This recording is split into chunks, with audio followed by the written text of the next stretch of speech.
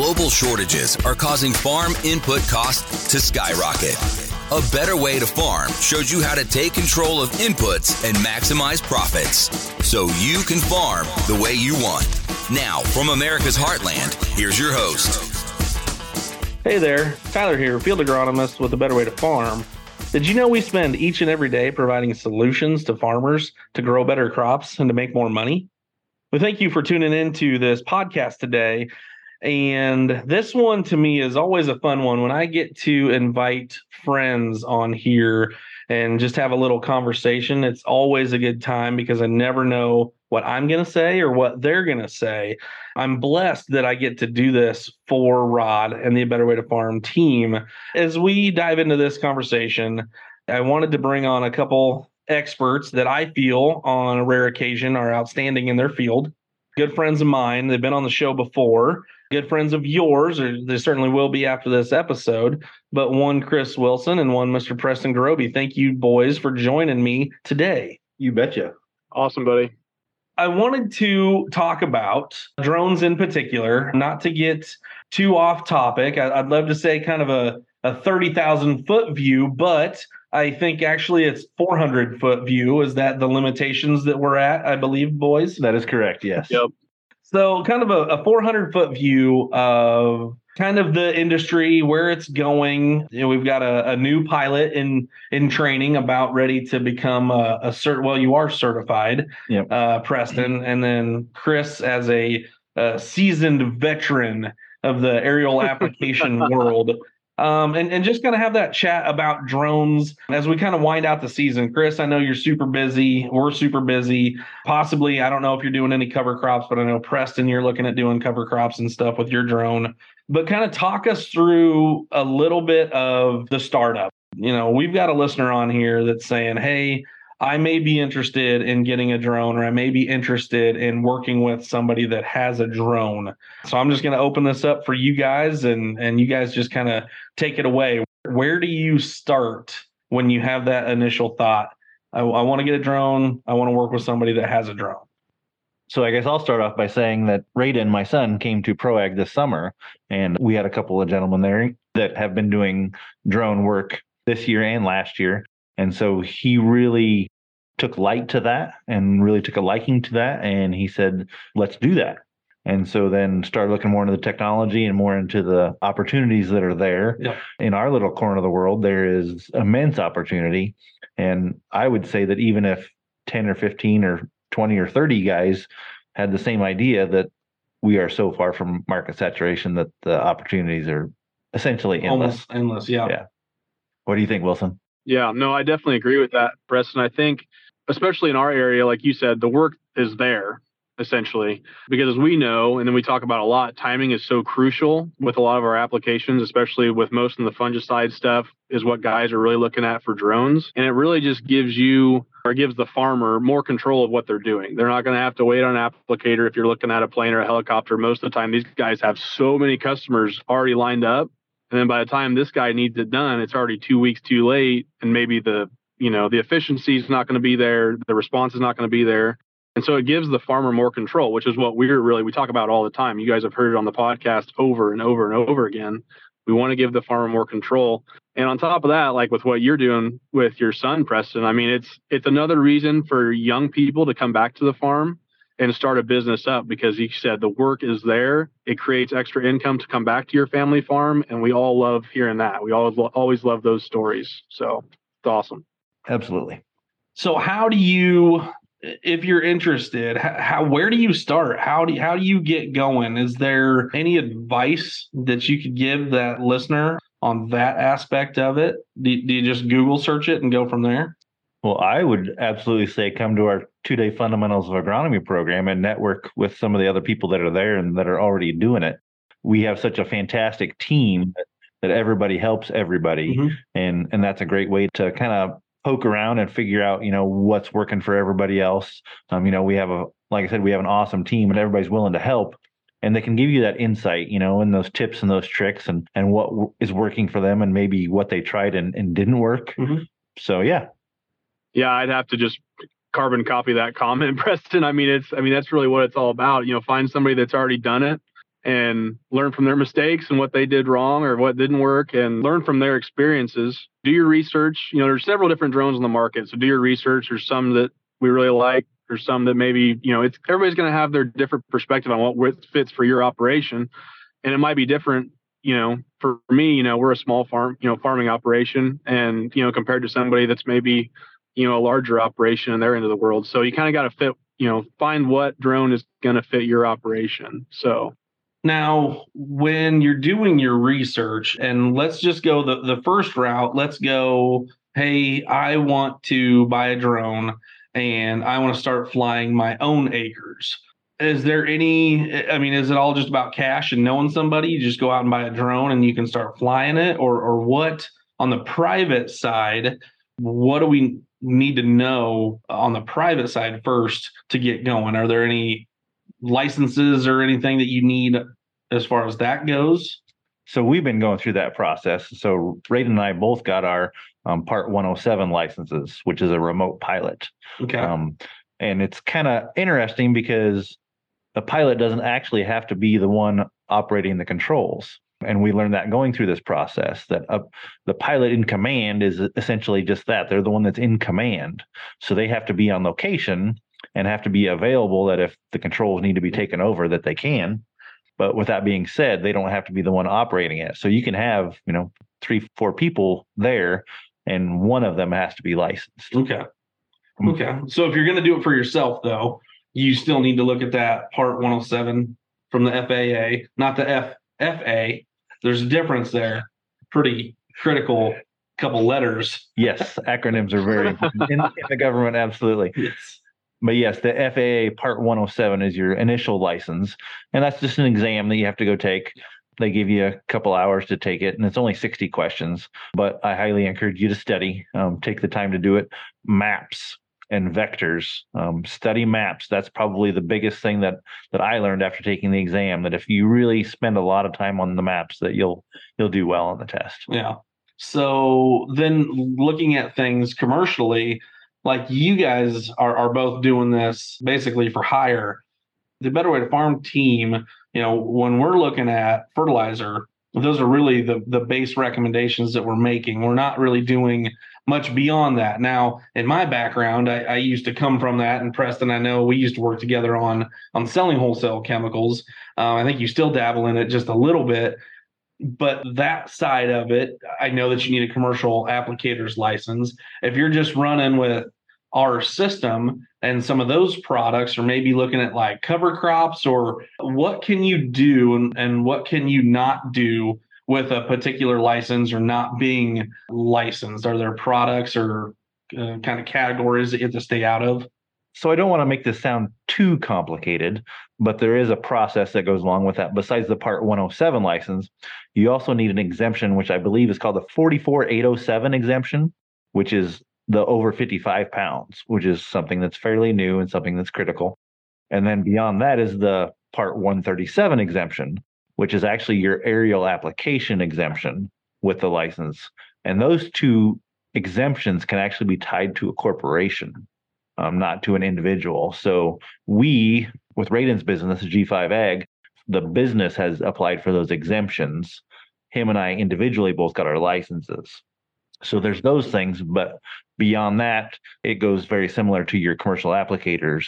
You would have your core in the state of Iowa. Yep. You would have your core test, your 1A, 1B, and 1C, which is your pesticide, your fungicide, and your herbicide licenses. And then there's also an aerial applicator license, which is your category 11. And so in the state of Iowa, you actually need all of those things. Okay. And then at that point, once you've kind of done the research and you kind of know the drone, because again, like Chris, like you were saying, there are some drones that they vary in size and they vary in application methods. They vary on technology. And once you make that decision, then kind of walk us through what you do anyway, kind of in your eyes, on applying products through. I don't know if you're doing any herbicides yet, or if you're just sticking with some of the liquid fertility that we offer. And I know you had a big fungicide season, kind of cover crops. I know, Preston, you're kind of into the cover crops as well. So kind of walk us through a little bit on some of those, how you're choosing products, kind of do's and don'ts of, do this, don't do that, compatibility tests, all of that stuff. Yes. Yeah, absolutely. So, we did some foliar stuff with our products this year.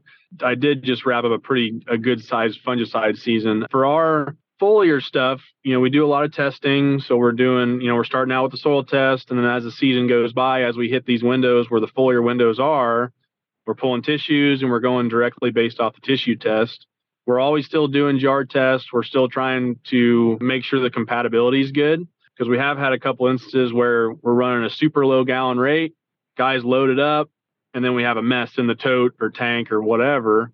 We don't want to do that, right? It's a waste of dollars. We're pretty much throwing dollars away. So we always recommend to do that jar test, even with our stuff, make sure everything's going to be good. For the fungicide for this year, most of the guys that I worked with, they already had their fungicide pretty much picked out and ready to roll. So I don't know if we want to throw out product names for that, but there were several different ones and a lot of popular ones. So, but it just goes back to the timing thing. I mean, people, they want it done now. They want it done at their time, and you can cover acres pretty good, more efficiently than you think with a drone. If your setup's good, you can cover some acres pretty well. I was telling these guys earlier, I think for our neck of the woods, we're a lot of brush, a lot of smaller fields, a lot of moving around, and I was still covering probably 41 acres an hour. So, and that's with a T40 with a DJI. It can move pretty good. And it's a lot of, what your operator is doing. You're going to fly it a couple of times. You're going to learn your limits. You're going to figure out what the most efficiencies are. You're probably going to change your trailer several times on what works and what doesn't, because you'll get out there and you'll say, oh, I can do this better, or I can do this better. And then you'll start tearing stuff down and that's what we've been doing the last 2 years. The drones are a new technology. So we're still learning as we go. It's not just something we've all got it figured out already. It's just things are changing fast, ag's changing fast, and we're just trying to learn as much as possible as we go through the seasons here. So then, side note, what do you recommend for a trailer if you've already if you're working on version 3.0 of a spray trailer? What are your kind of thoughts and suggestions to the listener that's starting to go through that process right now, or even as I know that Preston has contacted you, Chris, several times, but what could you even tell Preston about that trailer setup? I mean, you can make it as simple as possible. For the last 2 seasons, I've just used a tote and just a tote pump. And for my agitation, I would just run the hose in the top of the tank, and then we'd keep the agitation that way. Next year, I'm actually moving to a 100-gallon mixing cone. And so then we're mixing 50-acre batches.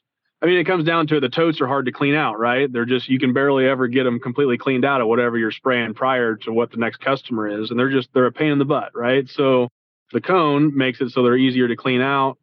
And then we're mixing small batches throughout the day. And then on top of that, we're going to try and get a better observation deck.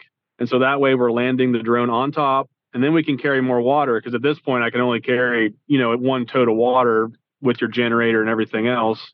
This way it was going to make it so if I'm doing a 2-gallon carrier rate, instead of holding 125 acres worth of stuff, I can double that. And that way I'm coming back less times to get water and et cetera and stuff like that. So it kind of depends on what you want to do. I know there's several companies out here that are making pre-made trailers, and they're costing quite a bit of dollars. Guys look at these trailers and they're asking $25,000, $30,000. Sometimes that may be appealing for some people's operations, and some people may look at that. Like myself, I would never do that because it's not feasible for our operation. You can do something super simple. I've got a deck over 20-foot trailer. It doesn't have a dovetail because last year I did do most of my spraying off a car trailer, which was shorter and smaller, and it had that dovetail on there. Well, the problem I was having was when I'd pull in across crossings or field entrances or whatever, I'm dragging the ground, and so with that deck over, there's no dovetail. So then I can get through those water crossings, and I've gotten through some pretty steep ones and been still a little nervous, but as long as you got everything strapped down good, you're going to have no problem. So like I said, it's a learn as you go thing, but we're learning as fast as we can. Yeah. And I would love to expand on a couple of things that Chris talked about. He mentioned compatibility test. And a jar test. So when we talk about a jar test, so that is the same ratios as what it's going to be applied at. So if you're talking about 13.7 ounces of a fungicide, that needs to be mixed, that 13.7 ounces to the acre with the same amount of carrier, whether that's water, whether that's Feast XL or whatever. And I'm going to recommend that anytime you make a pass out there, that you've got some nutrients in there of some sort. Whether you're doing just a foliar pass or whether you're doing a fungicide pass, if you're taking the time to make that pass, you just as well have some nutrients in there and kick that crop into high gear. The other thing I want to expand on was you talked about the efficiency with the trailer. And yes, we have been doing a lot of research. We are currently designing and building our setup. So we've looked at a lot of pictures, talked to a lot of different people. I thought you said you had 4 of those trailers on order. No, that'd be a big no for me, dog. But efficiency, oh boy. Yeah, because the cycle time is really crucial to get that 40 to 41 acres an hour. How long does it take you from the time the drone lands until the time the drone lands the second time? That cycle time. How efficient can you be changing the batteries, filling the tank, and doing whatever you need to do between the when the drone lands and takes off again? So you bring up another question that I have. Is there any regulations or any suggestions on how many people? I know, Preston, you said there only needs to be one pilot in the group if there's more than one person, and the person flying the drone doesn't necessarily have to be the pilot. The pilot just has to be there. But can you do this on your own? Like, is this something that you say, hey, you know what? I'm a 400-acre farmer. Honestly, boys, we work with a lot of them. If you fall into that category, is this something that you can do on your own? Or do you need to have a second person? Or where do you see kind of that cutoff or that threshold of, hey, you know what? If you're at 600 acres, you can do it on your own. But if you're, 601 acres, you better be finding somebody else or working with somebody or something. I think that one's you, Preston. All right. So I guess my take on that is that you're supposed to have a visual observer. Mm-hmm. Yeah.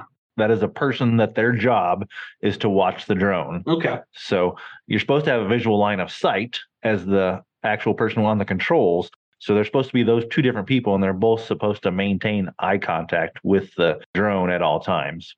So you've got those two people, and then whether the observer can be the mixer or the loader at the same time, because then some people will switch off and say the pilot lands the drone. And I don't know how all the legal goes along with that, but the pilot lands the drone and then the pilot becomes the visual observer, while the normal visual observer then becomes the loading person. So you've got those things. And then, at what point do you say, okay, we need to add another drone? Then that schematic comes along. How many visual observers do you need for how many drones and the loading people and all those things? How can you scale those type of things? Currently with the T40, you can only fly one T40 per controller per person. Some of the smaller ones, they're talking about swarming to be able to swarm with some of the smaller drones, but that's not something you can do with the T40 as of yet.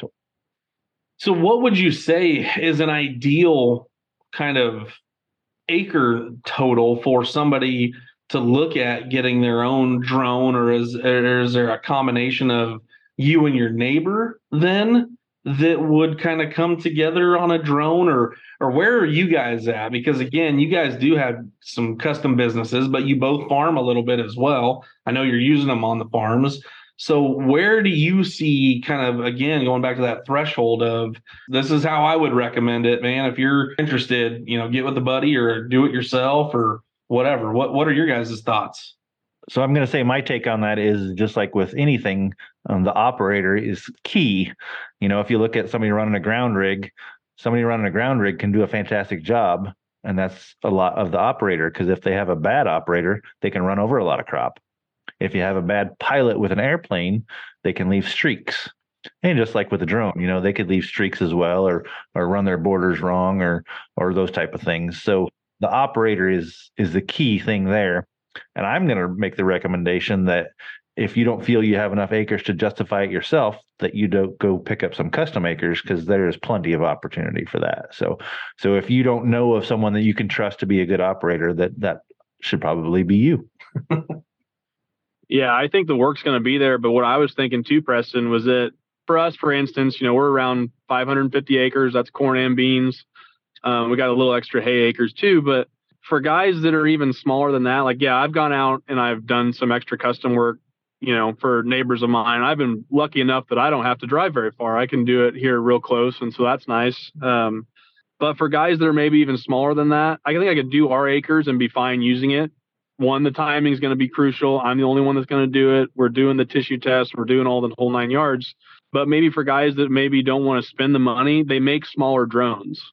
And so maybe if you are less acres, maybe you don't look at the T40. Maybe you look at, I think there's T20. I think there's even a T10. I mean, that's a little smaller. So, and they're less dollars. So, I mean, there's never, like I said, we say this over and over, there's not one size fits all. I mean, you just got to figure out what works for you. And I know several of the guys that we work with dealer wise, they'll recommend that.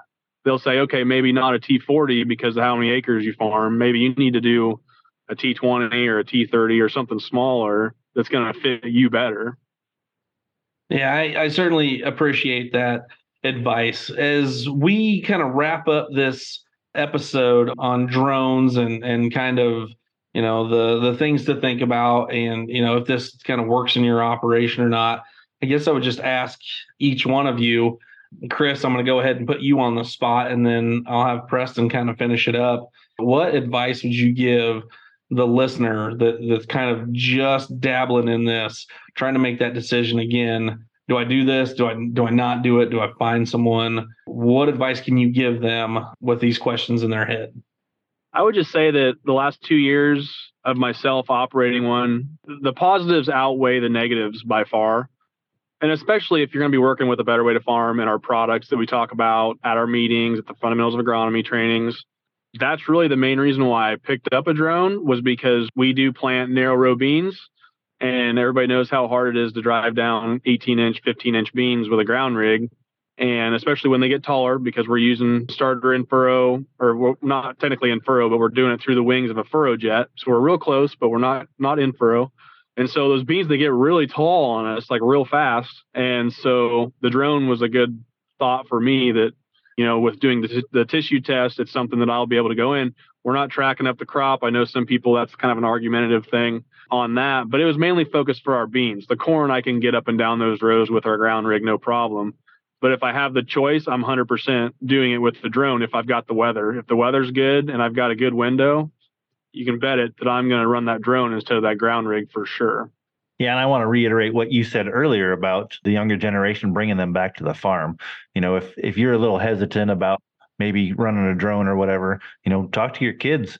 You know, my son is 19, he'll be 20 here before too long. And to be able to bring him back to the farm and him have a drone business and be able to operate that on our acres and then plus go get some custom acres, that's huge. But I also want to say that talking with my dealer that I work with for the drone said that they've been training a few guys that are 60 and 70 years old to run the drone, and they're getting along just fine. The automation that's with it, the technology in that controller is just mind-boggling. So they're very easy to operate. You can do it. Well, gentlemen, I really appreciate that. I appreciate the time that you were able to spend with us. I know that was kind of a hot and heavy 400-foot view of drones, and you know whether we should jump into them or what should we, you know, what we should do with that. So I very much appreciate that, guys. So thank you for tuning in, and for those of you that are listening, I thank you again. We always appreciate you tuning into our podcast. I know we very much value, you know, the three of us happen to be a few of the individuals on the sales side of the Better Way to Farm team. And thank you all very much for tuning into this. And as always, we hope that you have a better day. You're listening on the Verbal Crowd Network. Find more great shows at verbalcrowd.com.